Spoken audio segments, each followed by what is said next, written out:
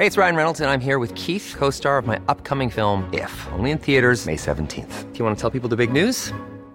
All right, I'll do it. Sign up now and you'll get unlimited for $15 a month and 6 months of Paramount Plus Essential Plan on us. MintMobile.com/switch. Upfront payment of $45 equivalent to $15 per month. Unlimited over 40 gigabytes per month. Face lower speeds. Videos at 480p. Active Mint customers by 531.24 get 6 months of Paramount Plus Essential Plan. Auto renews after 6 months. Offer ends May 31st, 2024. Separate Paramount Plus registration required. Terms and conditions apply if rated PG. I'm Sandra, and I'm just the professional your small business was looking for. But you didn't hire me because you didn't use LinkedIn Jobs. LinkedIn has professionals you can't find anywhere else, including those who aren't actively looking for a new job, but might be open to the perfect role, like me.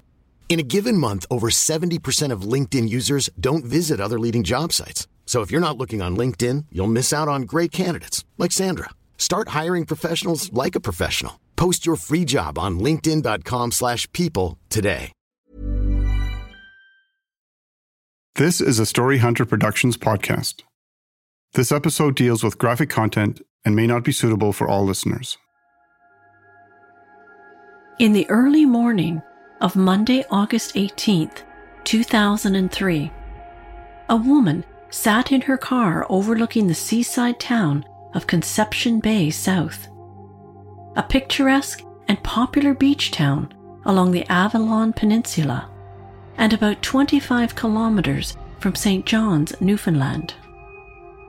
Growing up in Newfoundland, 42-year-old Shirley Turner loved going to the beach in the summer with her family. But that was something she hadn't done in a very long time. Sleeping soundly in the back of the car was Shirley's 13-month-old son, Zachary. Like many babies his age, car rides soothed him. But Zachary wasn't a fussy baby to begin with. He was a happy, easygoing toddler who was just learning to walk. He was so much like his father was at that age, according to his doting grandparents.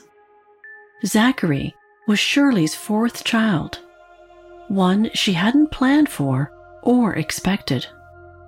The baby's father had been killed before he was born, and now Shirley was certain her time with her son was coming to an end.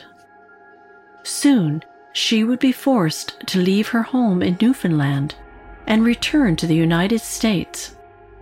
It was unlikely she would ever return.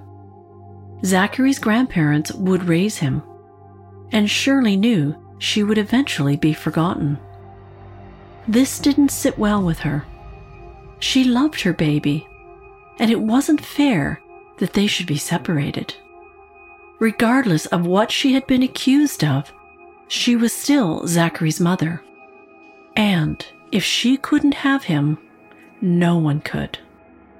I'm Catherine Fogarty, and in this podcast, I'm bringing you the story of a baby boy born under the most difficult of circumstances.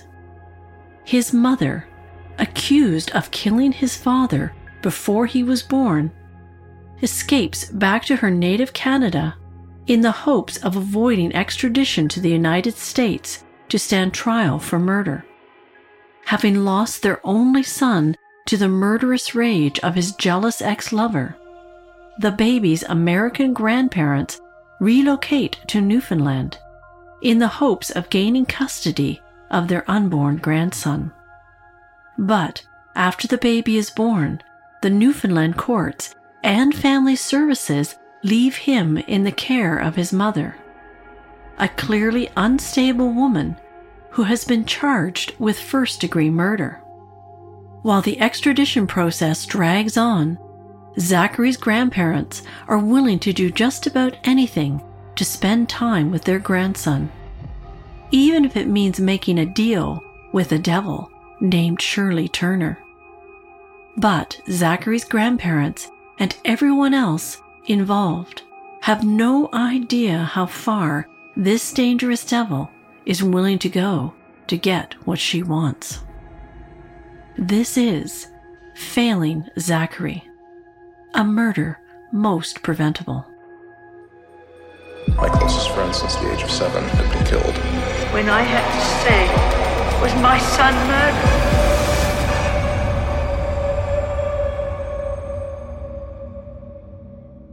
Shirley Jane Turner was born on January 28, 1961, in Wichita, Kansas. Her father was an American military man, while her mother was from St. Anthony, Newfoundland. When Shirley's parents eventually divorced, she and her 3 siblings moved with their mother back to Newfoundland. In 1980, at the age of 19, Shirley enrolled at Memorial University in St. John's with the intention of pursuing a medical degree. A year later, Shirley discovered she was pregnant, so she and her longtime boyfriend got married. Their son was born in July 1982. The couple agreed that Shirley would continue her medical studies while her husband became a stay-at-home dad. 3 years later, they welcomed a daughter. But by that time, the marriage was already in trouble.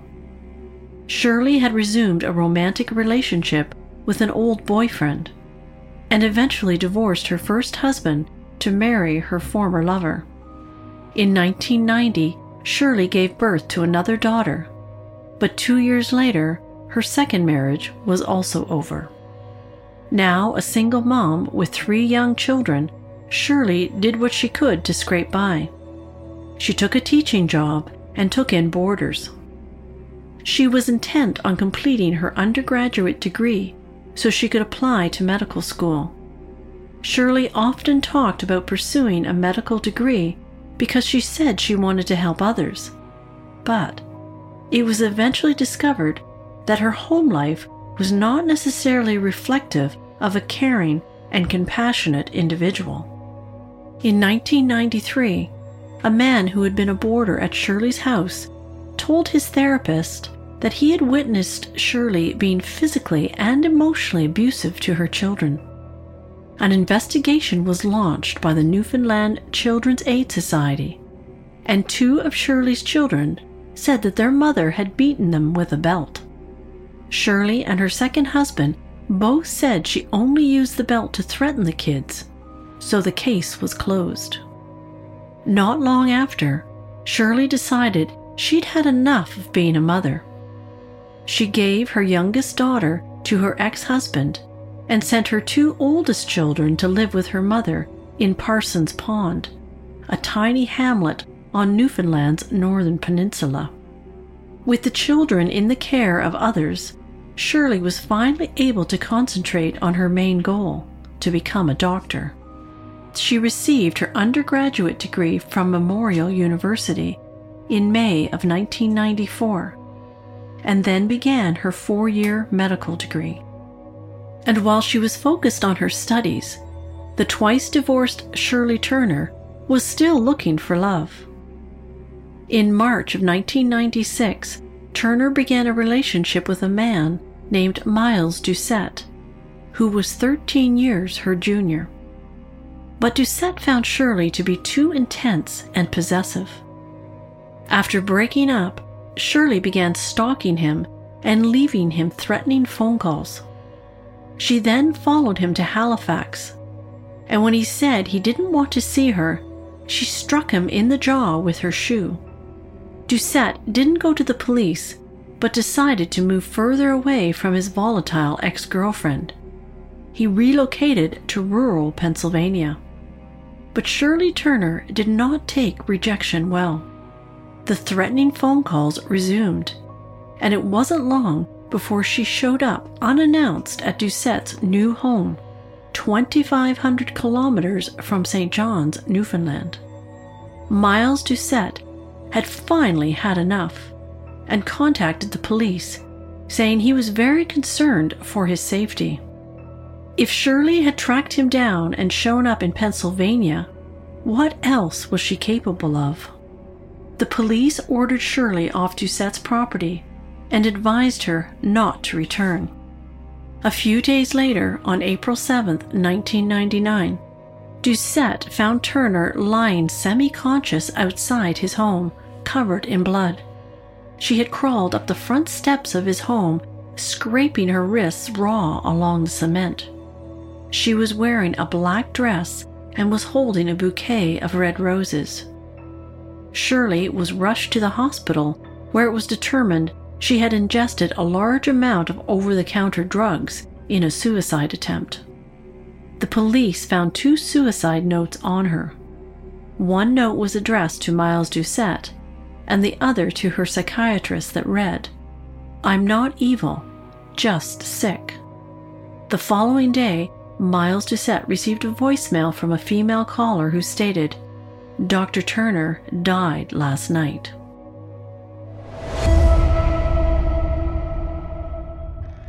After her failed suicide attempt, Shirley Turner flew back to Newfoundland and returned to her medical studies. For the next 2 years, Shirley worked as a resident physician at a teaching hospital in Newfoundland. But it soon became obvious to work colleagues that Shirley was not exactly suited for the medical profession. During her first residency at a family practice in St. John's, patients complained that she was rude and abrupt. Her bedside manner was so poor, one patient at the clinic refused to return after an encounter with her. Shirley would also become belligerent towards her colleagues and supervisors, accusing them of treating her unfairly. They affectionately named her the Witch. Another supervising physician felt that Shirley was just acting the role of a doctor, but had no actual interest in helping her patients. But any criticism of her work was met with extreme hostility. The supervisor eventually took out a restraining order against Shirley.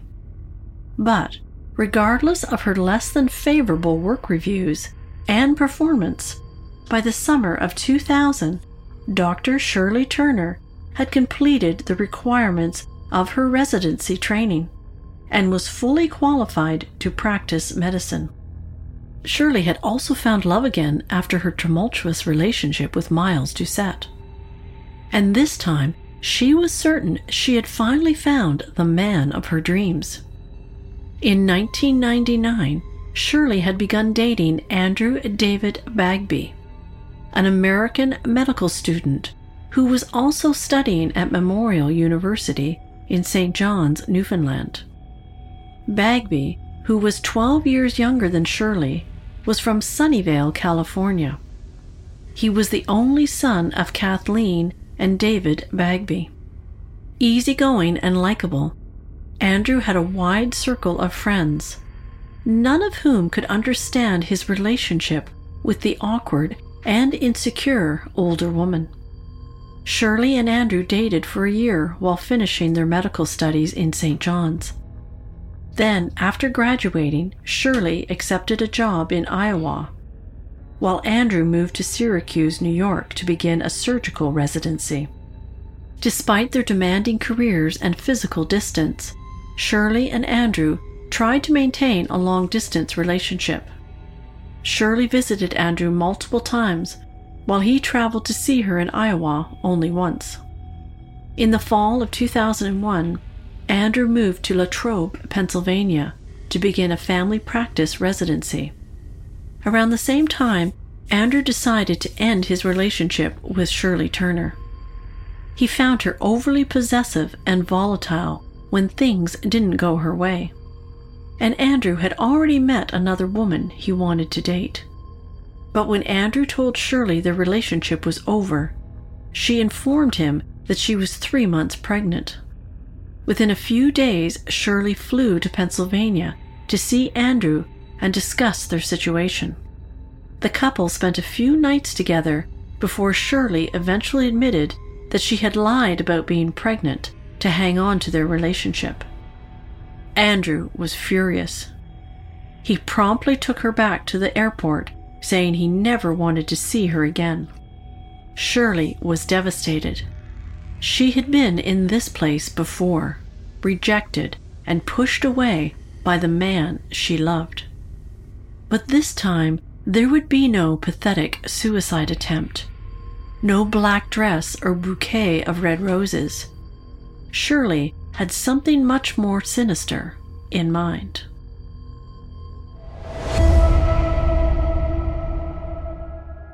On the morning of November 4th, 2001, Dr. Andrew Bagby, showed up at his family practice as he did every morning.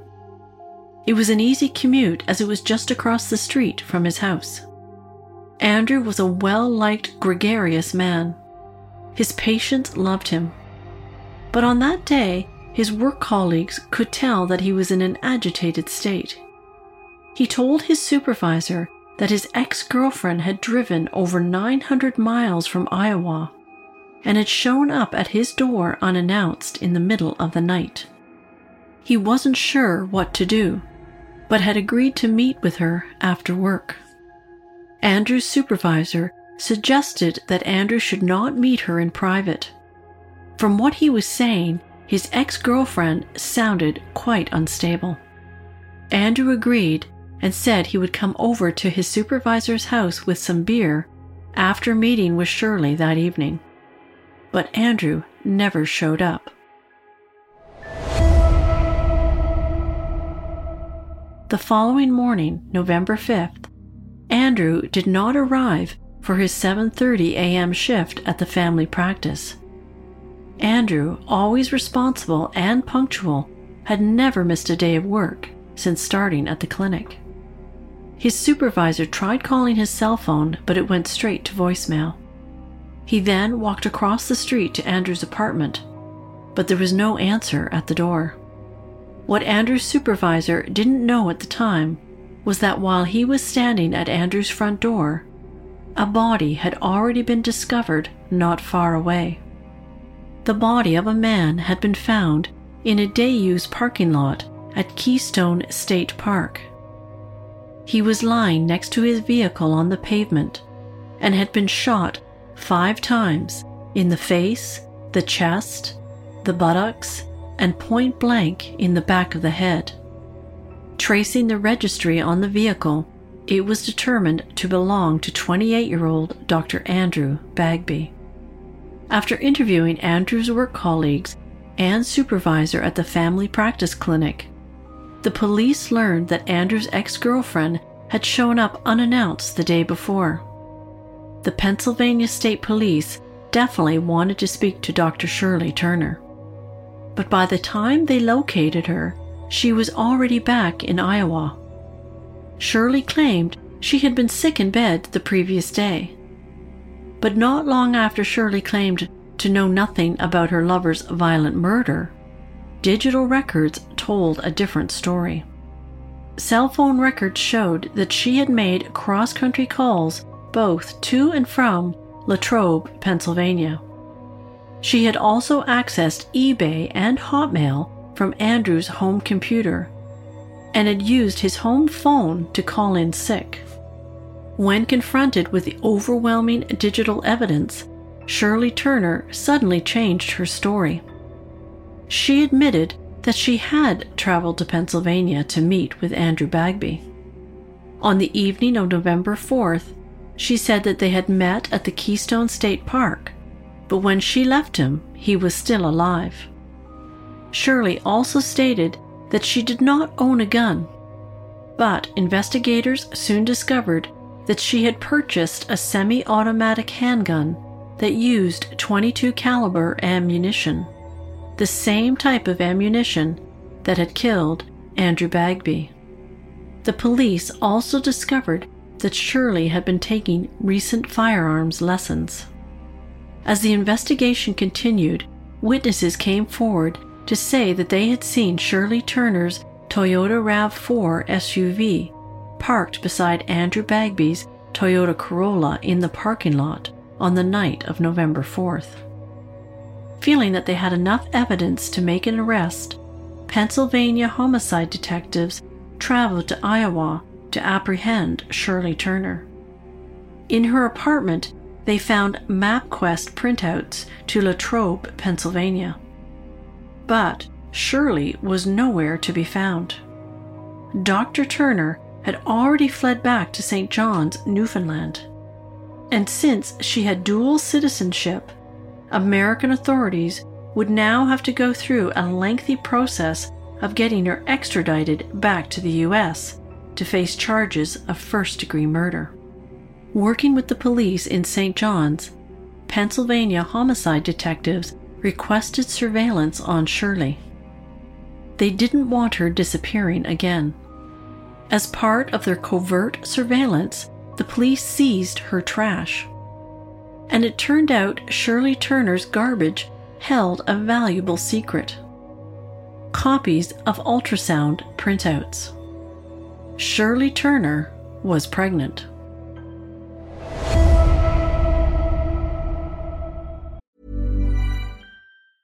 Life is full of awesome what-ifs, and some not so much, like unexpected medical costs. That's why United Healthcare provides Health Protector Guard fixed indemnity insurance plans to supplement your primary plan and help manage out-of-pocket costs. Learn more at UH1.com. Hey, it's Ryan Reynolds, and I'm here with Keith, co-star of my upcoming film, If, only in theaters May 17th. Do you want to tell people the big news? All right, I'll do it. Sign up now and you'll get unlimited for $15 a month and 6 months of Paramount Plus Essential Plan on us. MintMobile.com/switch. Upfront payment of $45 equivalent to $15 per month. Unlimited over 40 gigabytes per month. Face lower speeds. Videos at 480p. Active Mint customers by 531.24 get 6 months of Paramount Plus Essential Plan. Auto renews after 6 months. Offer ends May 31st, 2024. Separate Paramount Plus registration required. Terms and conditions apply if rated PG. How would you like to look 5 years younger? In a clinical study, people that had volume added with Juvederm Voluma XC in the cheeks perceived themselves as looking 5 years younger at 6 months after treatment. Look younger, feel like you. Add volume for lift and contour in the cheeks with Juvederm Voluma XC. Reverse signs of aging by adding volume to smooth laugh lines with Juvederm Volure XC. For important safety information and to find a licensed specialist, visit Juvederm.com. That's JUVEDERM.com. Not for people with severe allergic reactions, allergies to lidocaine, or the proteins used in Juvederm. Common side effects include injection site redness, swelling, pain, tenderness, firmness, lumps, bumps, bruising, discoloration, or itching. There's a risk of unintentional injection into a blood vessel, which can cause vision abnormalities, blindness, stroke, temporary scabs, or scarring. Talk to a licensed specialist to find out if it's right for you. Millions of people have lost weight with personalized plans from Noom. Like Evan, who can't stand salads and still lost 50 pounds. Salads generally for most people are the easy button, right? For me, that wasn't an option. I never really was a salad guy. That's just not who I am. But Noom worked for me. Get your personalized plan today at Noom.com. Real Noom user compensated to provide their story. In 4 weeks, the typical Noom user can expect to lose 1 to 2 pounds per week. Individual results may vary. On December 12, 2001, 5 weeks after the death of Andrew Bagby, Shirley Turner was arrested for his murder in Newfoundland.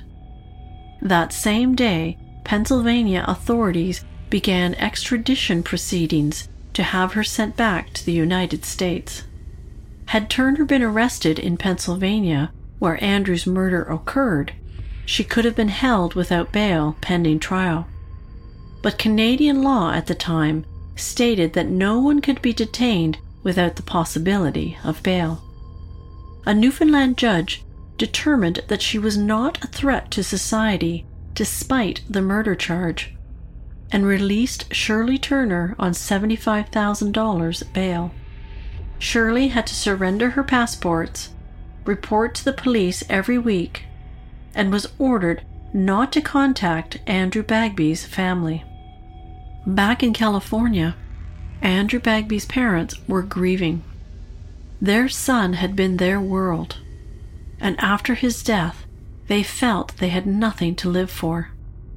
David Bagby and his wife Kathleen had even contemplated suicide. But then, they were informed that the woman accused of killing their son was now carrying their grandchild. Was it true? If it was, they knew they had to be there for that baby. Within weeks, the Bagbys had relocated to St. John's, Newfoundland, and began legal proceedings against Shirley Turner. They were requesting custody of their unborn grandchild. They now had a very good reason to live. For the next several months, Shirley remained free while her extradition case slowly made its way through numerous legal obstacles. Even though Canada and the US enjoy friendly relations, the Canadian government does not sign extradition orders without being satisfied that there is enough evidence against the defendant to go to trial. The Attorney General of Canada must also be assured that the defendant, if found guilty in the United States, will not face the death penalty. Since Canada abolished capital punishment in 1976, prosecutors in Pennsylvania were extremely confident with the evidence they had against Shirley. But the state did still carry the death penalty. The last person executed in Pennsylvania had just been a few years earlier, in 1999. So while lawyers continued to battle it out on both sides of the border, David and Kate Bagby battled with the Newfoundland Family Court for sole custody of their grandchild. On July 18, 2002, 9 months after Andrew Bagby's murder, Shirley Turner gave birth to a healthy baby boy she named Zachary Andrew Turner. Shirley would not let the Bagbys see their new grandson. 3 weeks after his birth, the Bagbys reluctantly agreed to an out-of-court agreement with Shirley that allowed them weekly supervised visitations with baby Zachary. It was a deal with the devil, but Kate and David were desperate to be in their grandson's life. They were hopeful that Shirley would eventually be found guilty of murdering their son, and they would get full custody. So for now, they had to play nice with the woman they despised.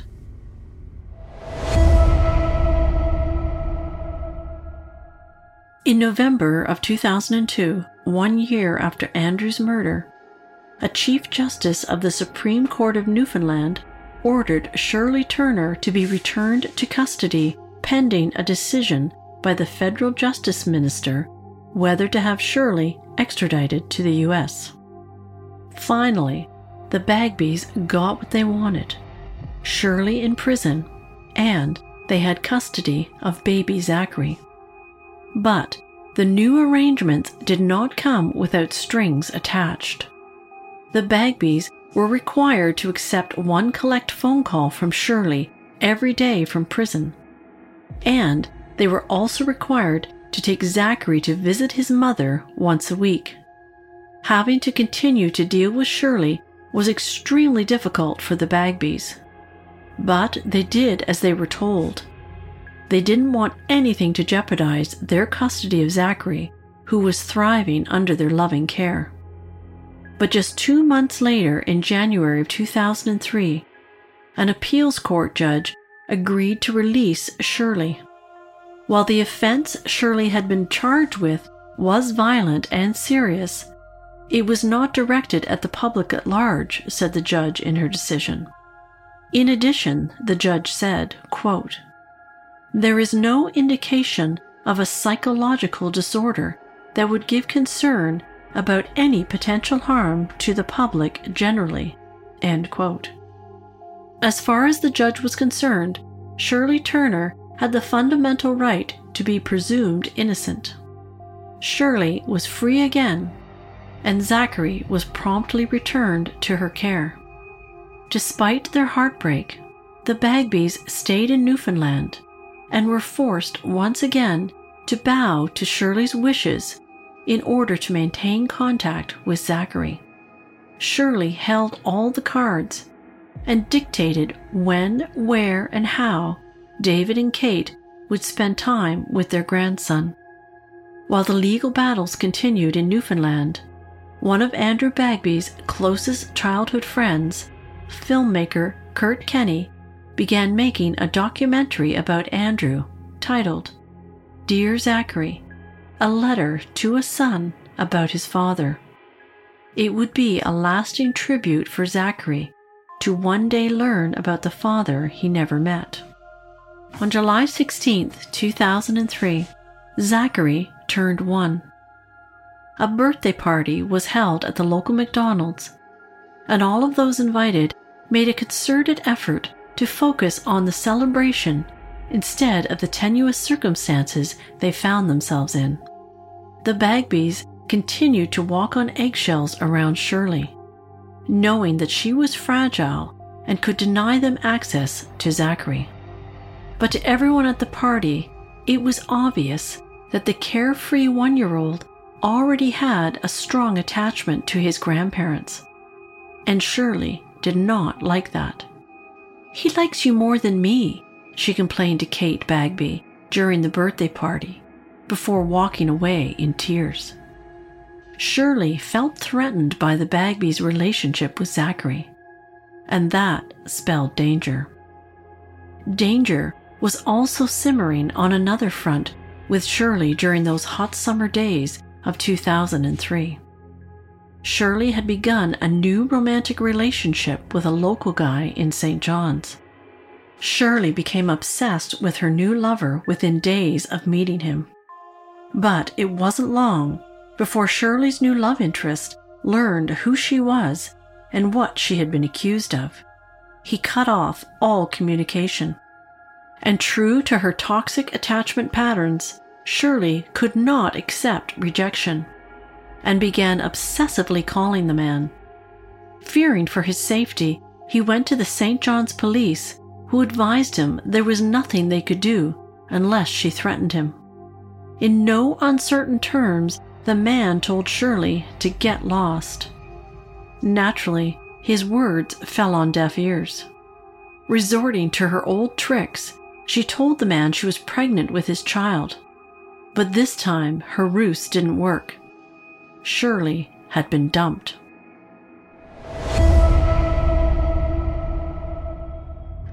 In the early morning hours of Monday, August 18th, 2003, Shirley Turner drove 25 kilometers from her apartment in St. John's to the seaside town of Conception Bay South. 13-month-old Zachary was fast asleep in his car seat. This was the town where the man who had just dumped her lived. She had no intentions of begging him to take her back, but she did want to give him something. She placed 2 pictures of herself, including one of her and Zachary, underneath his car in the driveway, alongside a used tampon. A few minutes later, Shirley, having left her car in a ditch, walked along a footpath towards Manuel's Beach and Foxtrap Marina, with a sleepy Zachary in her arms. It was dark and raining. The beach and boardwalk were empty. Waves lapped against the shore, while the sailboats bobbed up and down in their berths. Staring out at the vast, dark sea, Shirley was pleased with the decision she had made.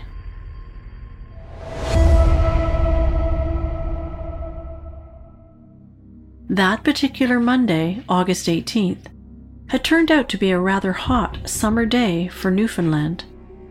Hundreds of local families and tourists flocked to the beach to enjoy the cool waters of the Atlantic Ocean. In the late afternoon, after most of the beachgoers had left for the day, a couple vacationing from Ontario were walking their dog along Manuel's Beach when they spotted something floating on the water not far from shore. Moving closer, to their horror, they realized it was a body. They ran for help. Within minutes, the police and Coast Guard arrived. The body was pulled from the sea. It was a fully clothed woman, but it didn't look like she'd been in the water for long. The police knew that a 42-year-old woman from St. John's and her infant son had been reported missing earlier that day.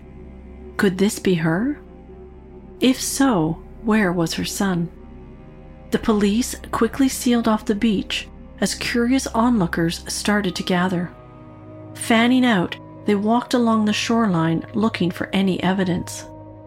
But it wasn't long before they found what they were dreading: the body of an infant washed up on the sandy beach. Back in their small apartment in St. John's, David and Kate Bagby had been pacing for hours. Earlier in the day, they had been informed that Shirley and Zachary were missing. They were convinced that she had taken off again and was likely trying to get off the island. But where would she go? Her face had been all over the news. She would be instantly recognized. Was someone helping her? They refused to let their minds think the worst. But they knew Shirley had to be found quickly. All they could do was wait. But by 7 p.m., their agonizing wait was over, only to be replaced by a nightmare too terrifying to believe. Their beautiful grandson was dead. 2 hours later, at a hastily convened press conference, the St. John's police confirmed that the bodies found at Conception Bay South were that of 42-year-old Shirley Turner and her 13-month-old son Zachary Turner. An autopsy later revealed that both Shirley and Zachary had died as a result of drowning. But Zachary had been drugged before Shirley tied him to her chest with her sweater and jumped off the end of the wharf into the ocean. Toxicology reports indicated that the baby had ingested upwards of 30 tablets of Ativan, an anti-anxiety medication that Shirley crushed up and put in a bottle of baby formula. Shirley had also swallowed a lethal dose. For the Bagbys, their worst fears had come true. Shirley, having been rejected by another man, and knowing she would likely be convicted of their son Andrew's murder, had chosen the easy way out, and had decided to take Zachary with her, instead of allowing him to be raised by his loving grandparents. David felt responsible for Zachary's death. He should have killed Shirley and gone to prison. He had fantasized about it, but had hoped that justice would prevail and Shirley would pay for their son's murder. But now his grandson was dead too. David and Kate's despair quickly turned to rage. Rage against the institutions and the supposed experts, lawyers and social workers who had allowed an accused murderer, an unstable woman with previous suicide attempts, complete control over a helpless infant. David Bagby wanted someone to pay, and even fantasized about killing the judge who had released Shirley from prison. The judge, nor Newfoundland Children's Services, had ever requested a psychiatric evaluation on the accused murderer before allowing her full access to Zachary. 3 years later, a 2006 inquiry concluded that Zachary's death had been entirely preventable, and that Zachary should have never been in the care of his mother. Dr. Peter Markston, who conducted the inquiry, harshly criticized Newfoundland's Child Protection Services and the Child Advocate's Office, saying that they had failed in their mandate to promote the rights and best interests of the child. Shirley Turner's history of suicide attempts, stalking behavior, and failure to parent her other children from previous relationships had not been given enough consideration, and according to Dr. Markston, it seemed as though all services had been focused on Shirley's needs rather than Zachary's. After the release of the scathing inquiry, a newly appointed child and youth advocate for the province promised a complete review of their services. But the Bagbys were still not satisfied. They were enraged that the justice system had allowed a first-degree murder suspect out on bail, allowing her access to an innocent child without any safeguards in place. They became determined to change Canada's bail laws. Little did they know how long their fight would be. Channeling his grief, David Bagby wrote a book about the case, Dance with the Devil, a memoir of murder and loss, published in 2007.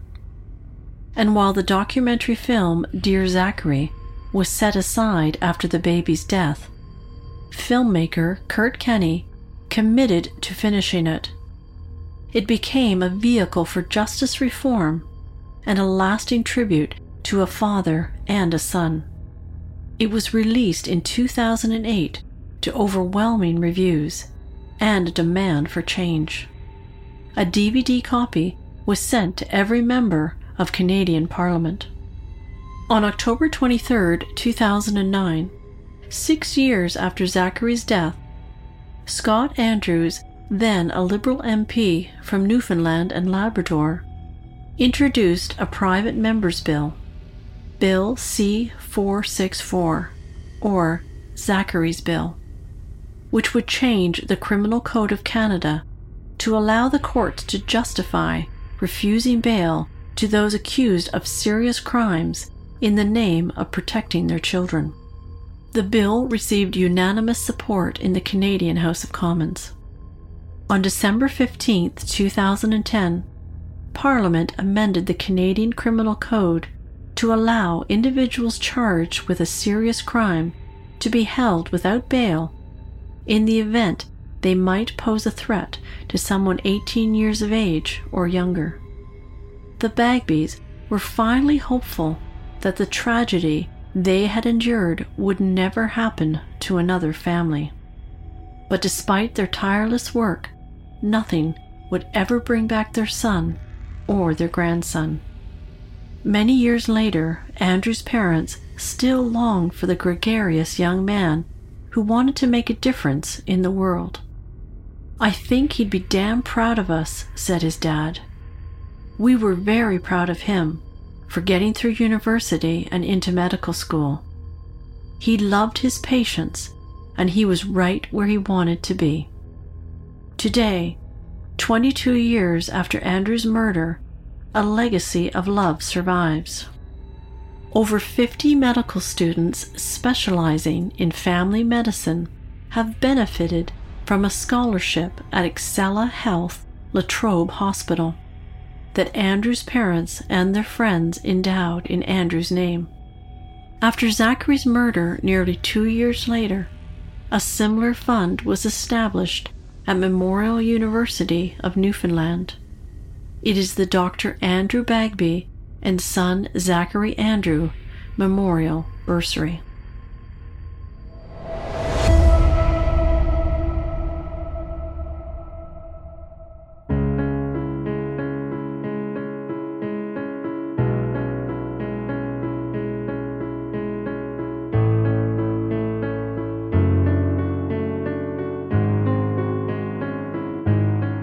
This is a Story Hunter Productions podcast, written and produced by Catherine Fogarty. Audio production is by Daniel Borgers at Borgers Music. Visit us at storyhunterpodcast.com and sign up for our newsletter to get more information and updates about new podcasts. And check us out on Facebook, Instagram, and Twitter. If you enjoyed this story and others, please subscribe on Apple Podcasts or your favorite podcast app, and feel free to leave us a review. We appreciate you listening.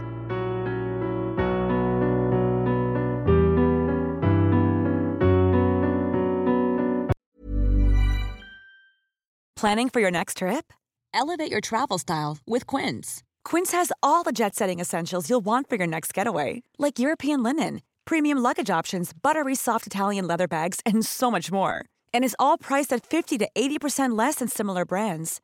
Plus, Quince only works with factories that use safe and ethical manufacturing practices.